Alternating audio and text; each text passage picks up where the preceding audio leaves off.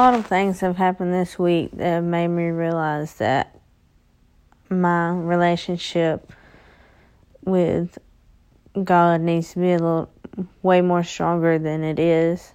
And for that, I thank Him for awakening me to see that I need to be more with Him, or I need Him more with me.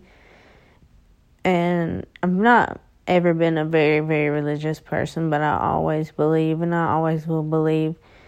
And as everyone in the Christian life knows, Chris Tomlin, he is a very, very magnificent Christian singer, and his songs touch so many hearts and souls for the Lord Jesus through his lyrics, through his power, through his voice and tone and everything.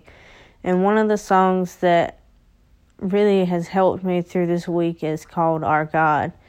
And it pretty much explains itself that our God is stronger, and if our God is for us, then who can stand against? And no one can stand against our God as long as we do not allow them to.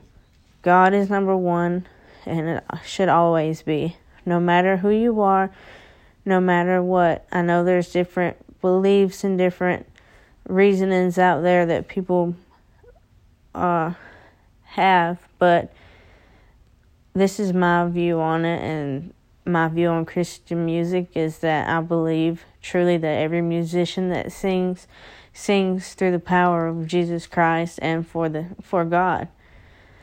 And if anyone wants to reach out about their religion and things that I'm not familiar with and other religious beliefs, please feel free. It would be amazing to have such culture and religion and ethics and things like that on this podcast, which is what I want to create more of. So please, if, like I said, reach out to me. But know that God is great, and He will never lead us on a path that we are not able to get by. And I truly, truly believe that. And I thank you, and God bless.